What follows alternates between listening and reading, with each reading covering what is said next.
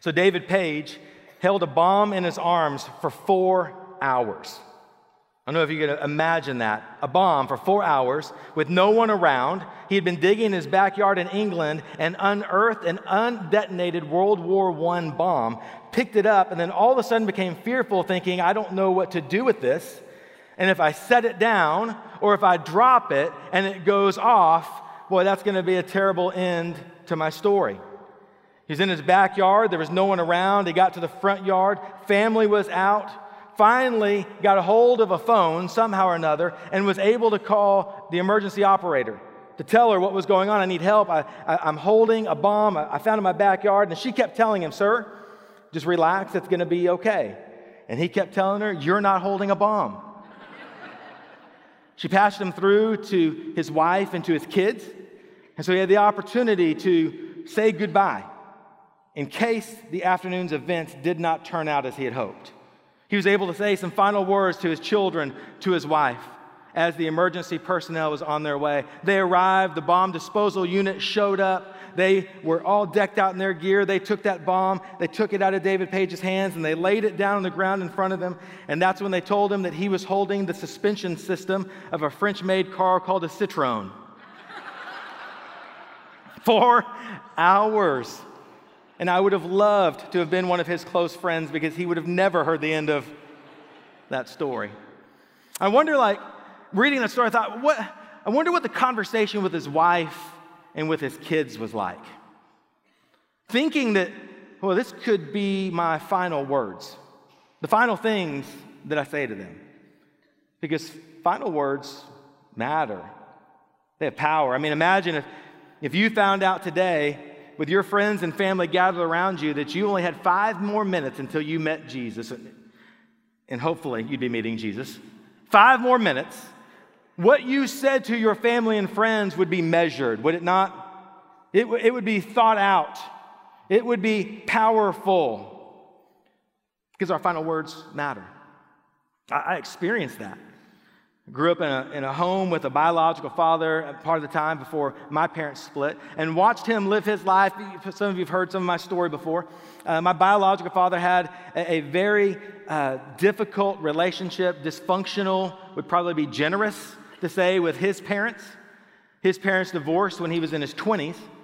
And as his mother, my grandmother, was leaving the house to go to start her new life, getting into a taxi, my father and his mother were having words in the front yard yelling, and he said to her, I hope I never see you again.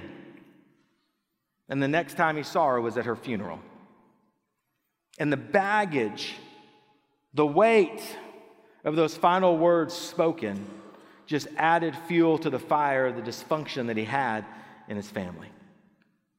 Final words are powerful. About a month ago, I asked on Facebook an informal survey just to anybody that would chime in and say, what do you think are the 2 most important things that Jesus said? It was Easter, so I got a lot of it is finished, because Easter was on people's minds, great words. A lot of people saying, follow me, fantastic. I'm the light of the world, several different things. A lot of people pointed to Matthew 28, 19 through 20 and said, I would put this as 2 of the most important things Jesus said because they were measured. Because Jesus is about to ascend into heaven in Matthew 28, and he has his disciples around him to say one final thing to them. And so I want us this morning to lean into Matthew 28. So if you have your Bible, flip over there. If you don't have it, there are Bibles right in front of you, in the pew, should be. I want you to read along with me as we look at Matthew chapter 28, verse 19 and 20. I'm going to read and we'll go back. So if you're flipping, you'll have plenty of time to look at the passage. Jesus said in verse 19, go therefore and make disciples of all nations, baptizing them in the name of the Father and of the Son and of the Holy Spirit, teaching them to observe all that I have commanded you. And behold, I'm with you always to the end of the age. Sometimes you have people in your life that teach you things that you never forget. I had a youth pastor when I was growing up that anytime we would open up the Bible and we would read it, he said this, and it was one of these things that just stuck in my mind. He said, anytime you're reading the Bible and you see the word therefore, you need to ask this of yourself, what is the therefore? Therefore. And so that's never left my mind. And in Matthew 28:19, we see that. Jesus says, go, therefore. And so we stop and we pause and we go, what's the therefore, therefore? If we go back to verse 18, what we find out is Jesus prefaces this final words and says to his disciples, all authority on heaven and in earth has been given to me. Therefore, go and make disciples. So when we're reading this passage, the scripture that we're going to look into, Jesus' final words, they're not just important and powerful because they're Jesus' final words. That would be important to us. But Jesus says they're not just my final words, they're authoritative words. Because all power and all authority on earth, which means every king and every kingdom does not have the authority to speak what I'm about to speak because I have more. So all authority and power on earth and in heaven. All authority in the known universe resides in me. And here's what I have to say to you before I ascend. Go and make disciples. Now, when we read this in our English Bibles, we usually, or at least I do, get caught up on the word go because it's the first word, it's a verb, and thinking, okay, we got to go. But there's really, in this passage of Scripture, there's only one command. The command is to make disciples. That's what Jesus is commanding us to do. If you read in the Greek, the word go literally would translate as you're going or while you're going.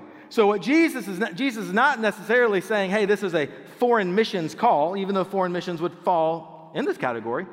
But it's more of a, hey, in your daily life, go, and as you're going, you need to make disciples. So what Jesus would say to us, tomorrow, when you go to work, as you go to work, be thinking, how am I making disciples here where I work? When you go home today, we intentionally think, how do I make disciples in my home as I'm going? As you drive through your neighborhood and you look at the people who live around you, we're to think intentionally, how as I'm going home to my neighborhood, do I make disciples?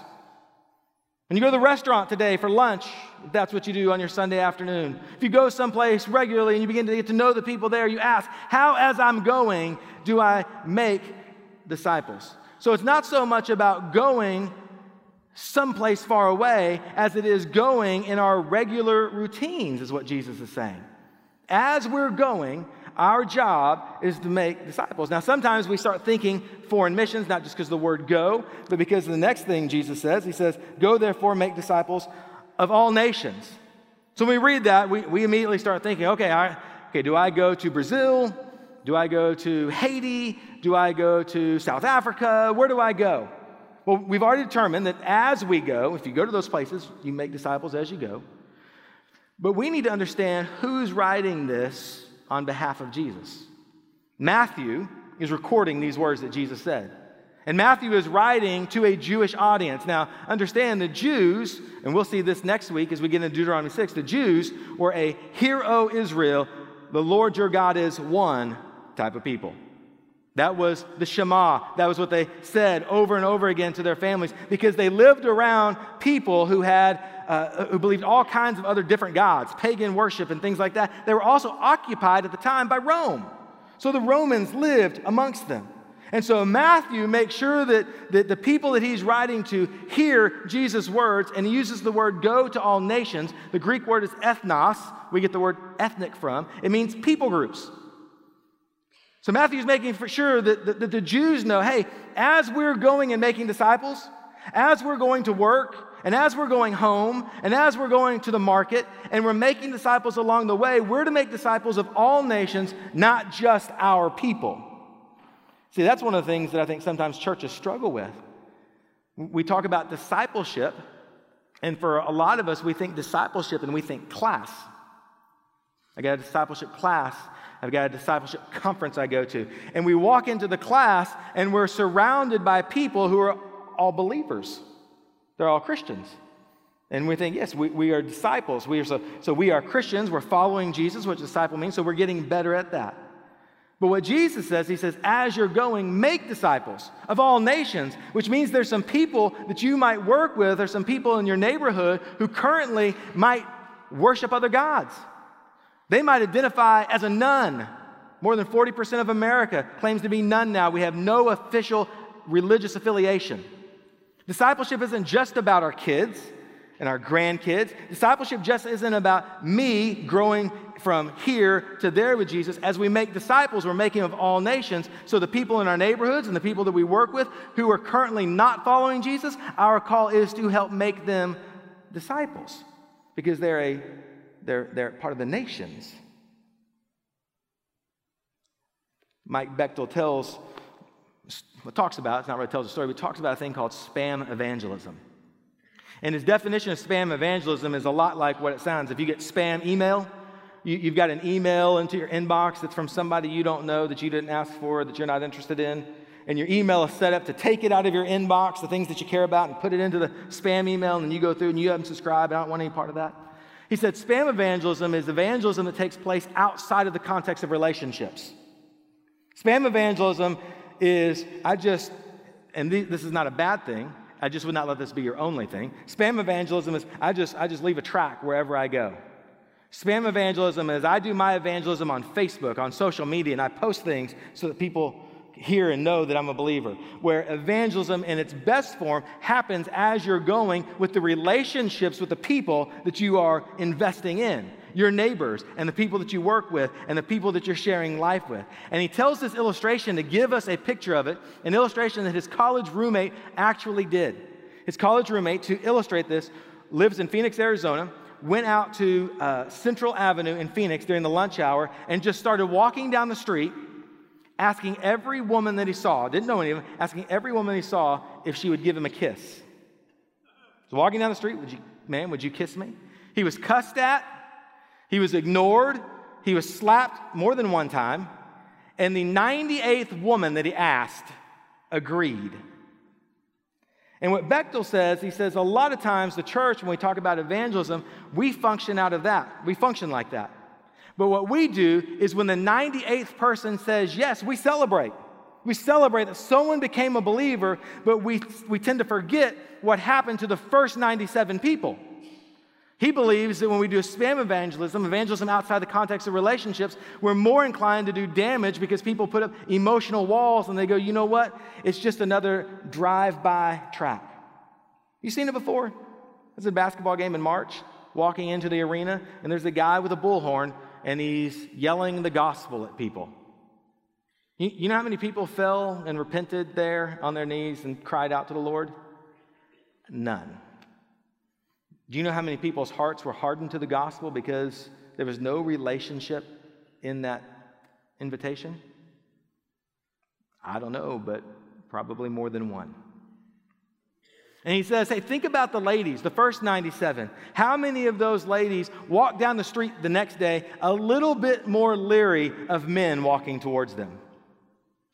Think about the preconceived ideas about men that they had, that when they went back into the office place and another man said something that was totally innocent, but because of the experience she had just had on the street when a stranger asked her to kiss him, how many thoughts went through their mind that solidified what they had already thought to be true?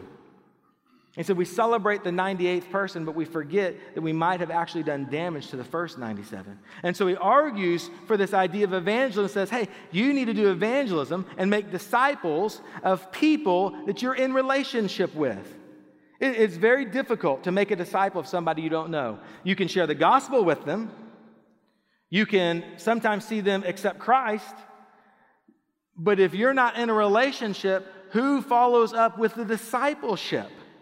Who helps them go from I just began a relationship with Jesus to now I'm a fully developed disciple who's making other disciples? It's difficult unless you have a relationship, which is why Jesus says, as you're going to work and to school, the places that you go, your routine, where you have relationships with people, make disciples.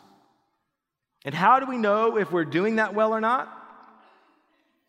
Jesus says, we baptize them, or in the Greek, continually baptizing them in the name of the Father, the Son, and the Holy Spirit, and keep teaching them to observe all that I've commanded you. How do we know we're doing well? When that baptistry's full every Sunday. That's how we know that we're making disciples. That's how we know that we're making disciples of all people groups. That's how we know we're making disciples of the people that God has entrusted to us with relationships, is we start seeing them follow Christ and follow them through baptism. And then our small groups keep growing because we keep adding people to our small group because we're going to keep teaching them. And our small groups go to big groups and we go, man, we've got to stay small so we know each other and we have to keep creating small groups. That's how we know we're doing well. We see people being baptized and being taught. But here's the kicker. You ready to get uncomfortable if you're not uncomfortable already? Because some of you are going, Are you saying that I'm going to have to talk to my neighbors? Yes, absolutely. But here's where it gets more uncomfortable. We tend to think, and it may not be First Baptist, but we in the Christian church tend to think that the job of discipleship falls on the pastors. After all, that's what we pay them for, right? And they went to seminary, and I've got a real job. They're up there. They like work on Sunday mornings and then maybe on a Wednesday night. They got plenty of time to make disciples. We're paying them to do that. But you know, if you go to Ephesians chapter 4, what you find out is the role of the pastor's job isn't to do the work of the church, but it's to equip the church, the members, the saints, as the King James would say it. The pastor's job is to equip the saints to do the work of the church. And get this picture. Because as I go to work and home and to my neighborhood, I do come across and have relationships with people who need to be discipled. People I need to help make disciples of. But here's the crazy thing. You realize when I go to work tomorrow, and I think you would affirm this, the vast majority of people I work with are already believers. Like you affirm that, right? We haven't hired a lot of pastoral staff that don't know Jesus. I mean, most of the people I work with are believers. Most of the people that I'm eating lunch with, because I'm called to equip the church, are believers. So as I go, my circle is my neighborhood and some of the restaurants I go to. I don't really have the work circle to go to where I'm sharing the gospel on a regular basis. So the numbers of people that go into the baptistry because of my direct influence of the people I work with is going to be small. But as a pastor, if I can equip and join our other pastors in equipping our church to go out and make disciples in where they work and in their homes and in their neighborhoods, you can imagine the exponential growth that would happen if we all took Jesus' mandate to, as we're going, make disciples seriously. You see how that works? We're all called to do this. So we're going to talk some practical steps, and it's very easy. I got Lou. Lou, would you help me with my tripod? I asked Lou to help me with this because I'm going to give it a visual. We're going to put it up here. Our campuses in Liberty Hill and our gym venue. Hopefully they're going to be able to see this. Thank you, Lou. Give a hand for Lou Watson. He is better than Vanna White. And I know it might be a little bit difficult to see, but I want to give you a visual of what this looks like. Well, that's not good. Here we go. Maybe that'll say. Okay, so imagine with me a little town called Georgetown in Williamson County. And you've got I-35 that runs north and south. You have Williams Drive. You've got Highway 29 or University Avenue. You've got Leander Road. You've got Round Rock to the south, Liberty Hill to the west, Gerald to the north, Taylor to the east, and right here, almost on the corner of I-35 and Highway 29, sits First Baptist Georgetown. But we're talking about as we go, we make disciples. So where do we go? I've said it over and over again. We go to where we live. I live down here, kind of off Leander Road. Some of you might live up here in Berry Creek. Some of you might live out in Liberty Hill. I'm going to move Liberty Hill closer from my map. You might live over here. Some of you live maybe out this way, and we live over in Serenata, and we've got some people that live across the street from the church, and Leander Road, both sides. And where do we work? Well, some people work down in Round Rock and Austin, and some of us work over here, and some of us work there, and we work here. Now, here's what we typically do. When we practice evangelism, we tend to go to these places and we invite people to come with us to church, which isn't necessarily a bad thing. It just can't be the only thing. But imagine this scenario. You're in your neighborhood and you're talking to your neighbor. You happen to be outside visiting and they're new. And you just found out they moved from California, because that's where everybody's moving from. They moved from California into your neighborhood. They've left all of their friends and family to move to Georgetown, Texas, or Liberty Hill, Round Rock, wherever you live. They've got a 15-year-old, and their 15-year-old is having a difficult time with the move because they've got no friends. You also found out that before the move, there was some difficulty, some things that were happening just in developing and walking through adolescence. Found out that they're about to move their aging parents from California to Georgetown as well, and they're looking for a home for them, and they're wrestling through the finances of what that looks like to take on their family as well as making the new move to a job. You know, all of this information about them. And then what we do is this. We go, hey, would you come with me to church? And here, we don't think this, but here's what we're asking. Would you, who don't know Jesus, come with me to a thing that we affirm and call a worship service, where we're going to worship a God that you don't know, and we're going to sing some songs that you haven't heard and that you don't understand the words to, and we're going to trust that when Pastor Kevin gets that microphone and he's been praying through a sermon delivered to the church at First Baptist, that he's going to deliver a message that speaks right to that neighbor's heart. And God, thank you that the Holy Spirit does that often, right? But what if God put you in the neighborhood and gave you a bunch of cues? They've just moved, life transition. They have aging parents that are moving in with them. They have a teenager that's struggling. They're wondering about finances. And you have all of these different bridges into the gospel to share with them what Jesus has done in your life and in maybe some of the lives of some of your friends. And you have the opportunity right then and there in your neighborhood with all of the information the Lord has provided you with, and since He's called you to be a disciple maker, maybe, just maybe, God's plan was for you to lead that person to Jesus right there and begin the discipleship making process in the front yard, and then now that they're a believer, invite them to come worship the God that they do know in a worship service. Does that make sense? So we start trying to bring everybody here, and what we're talking about is as we go, the gospel starts to go out from here.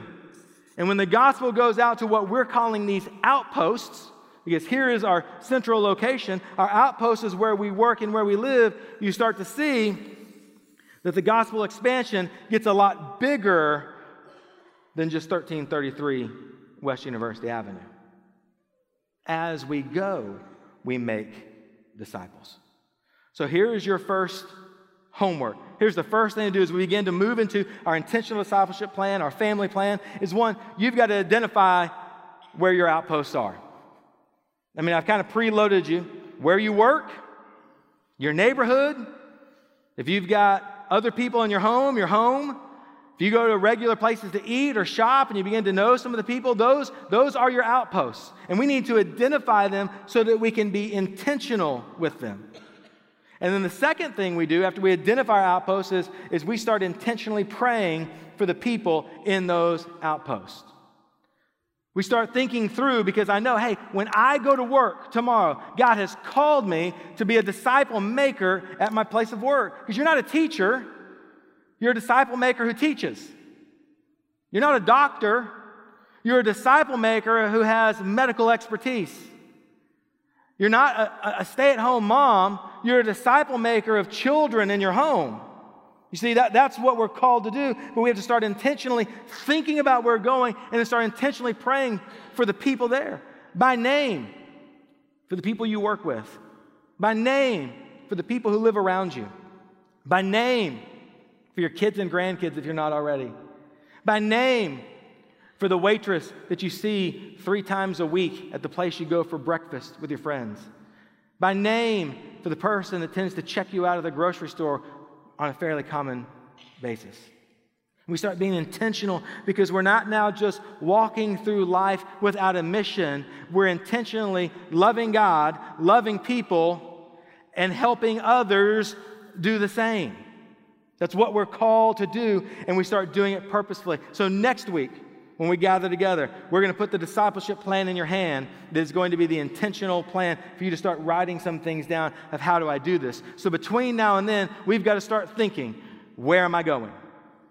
And then the second thing, who am I praying for along the way?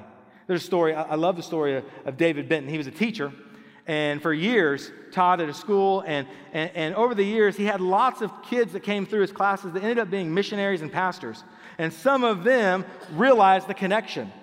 Hey, we were all together in this class. And at his retirement, they went back and they talked to him, several of them. They said, hey, we just want you to know, I don't know if you knew this. They knew he was a believer. They said, you know how many students have come out of your class that went on to be pastors and missionaries? And he didn't. He was blown away by it. And they said, well, what do you even know what you did? He said, well, I didn't really do anything, but I do know this, that every day when I assigned you homework or you were taking a test, for years that I was a teacher, as the class would work, I would sit at my desk and I'd pray for each of my students by name. For years. We started intentionally praying that God would do a work in the lives of the people that are part of our as we go. And then here's the third thing. It's very simple. We make disciples. We intentionally engage people. We intentionally invite people into a conversation. We serve people so they can see who we are and who we love, and that we are part of the kingdom of Jesus, and that we love them, and that we want them to know what eternal life is like. So this week, we identify where we're going. We start intentionally praying. And part of that prayer is, God, how do I intentionally make disciples? Rosario Butterfield wrote a book. And in her book, she tells the story about how her family was robbed. I don't know if you've ever had that happen, someone break into your home, but it's a difficult thing. The feelings of violation that happens is something that people will carry with them for a while, and they won't often feel safe in their home.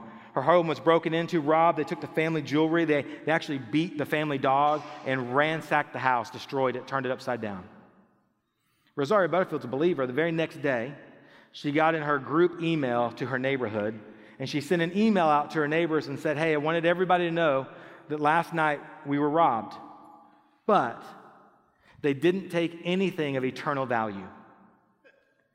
And we want to invite all of you to the celebration on Sunday at 3 o'clock, where we're going to do hamburgers and hot dogs in our yard. And 21 neighbors showed up. Can you imagine the conversations?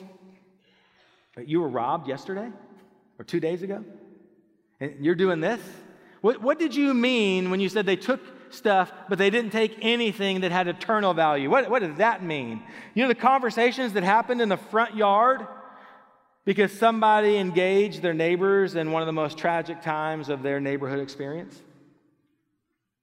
Now, I'm not hoping that you get robbed this week by any means, but you don't have to be to make a difference in your neighborhood. You could have a cookout of hamburgers and hot dogs and invite your neighbors and have conversation and ask some intentional questions. Maybe invite and see who'd be interested in starting a Bible study in your living room once or twice a month to just engage the Scripture and talk about things of faith. You'd be surprised at what conversations happen as just you're engaging and loving people, where they tell some of the stories that's happened in their life and their highways for you to jump on to go straight to the gospel. All because you just said, hey, I want you to come and share life with me. Now imagine being a part of church that gets this. And we're not thinking here, but we're thinking outposts of the gospel that go to Round Rock and Liberty Hill and Gerald and all of our different neighborhoods in which we live and the places that we work. And as we are being intentional in making disciples, what we start seeing is a baptistry every Sunday that's filled with people who are following Christ. And we start hearing the buzz of people who are getting plugged into small groups and they are being discipled themselves. You can feel the buzz that will begin to happen around this place. Now imagine while that's happening and you're taking part of that, if you were taking your kids or your grandkids along for the journey with you. And that's when we move into discipleship for a family. If you've got grandkids, or you've got adult kids, the primary way you disciple your kids, we'll talk hands-on stuff next week, but the primary way you disciple your kids is to say, follow me while I follow Jesus. And how do I follow Jesus? Well, the last thing that he said to us was, as you go, make disciples. And so we say, grandkids, I want you to come out. If you're going to host a block party and you're a grandparent, maybe you host a block party on the week that your grandkids are with you during the summer. Whoa, wait a second. That's the only week I have with them. And we want to do fun stuff. Is it not fun to watch transformed lives happen all around you and to have conversations that night as you tuck your grandkids into bed of, here's why we do this. Because we love our neighbors and we love God and we want to help our neighbors love God and love their neighbors. That's how discipleship happens. Life on life as you go. That's going to be exciting.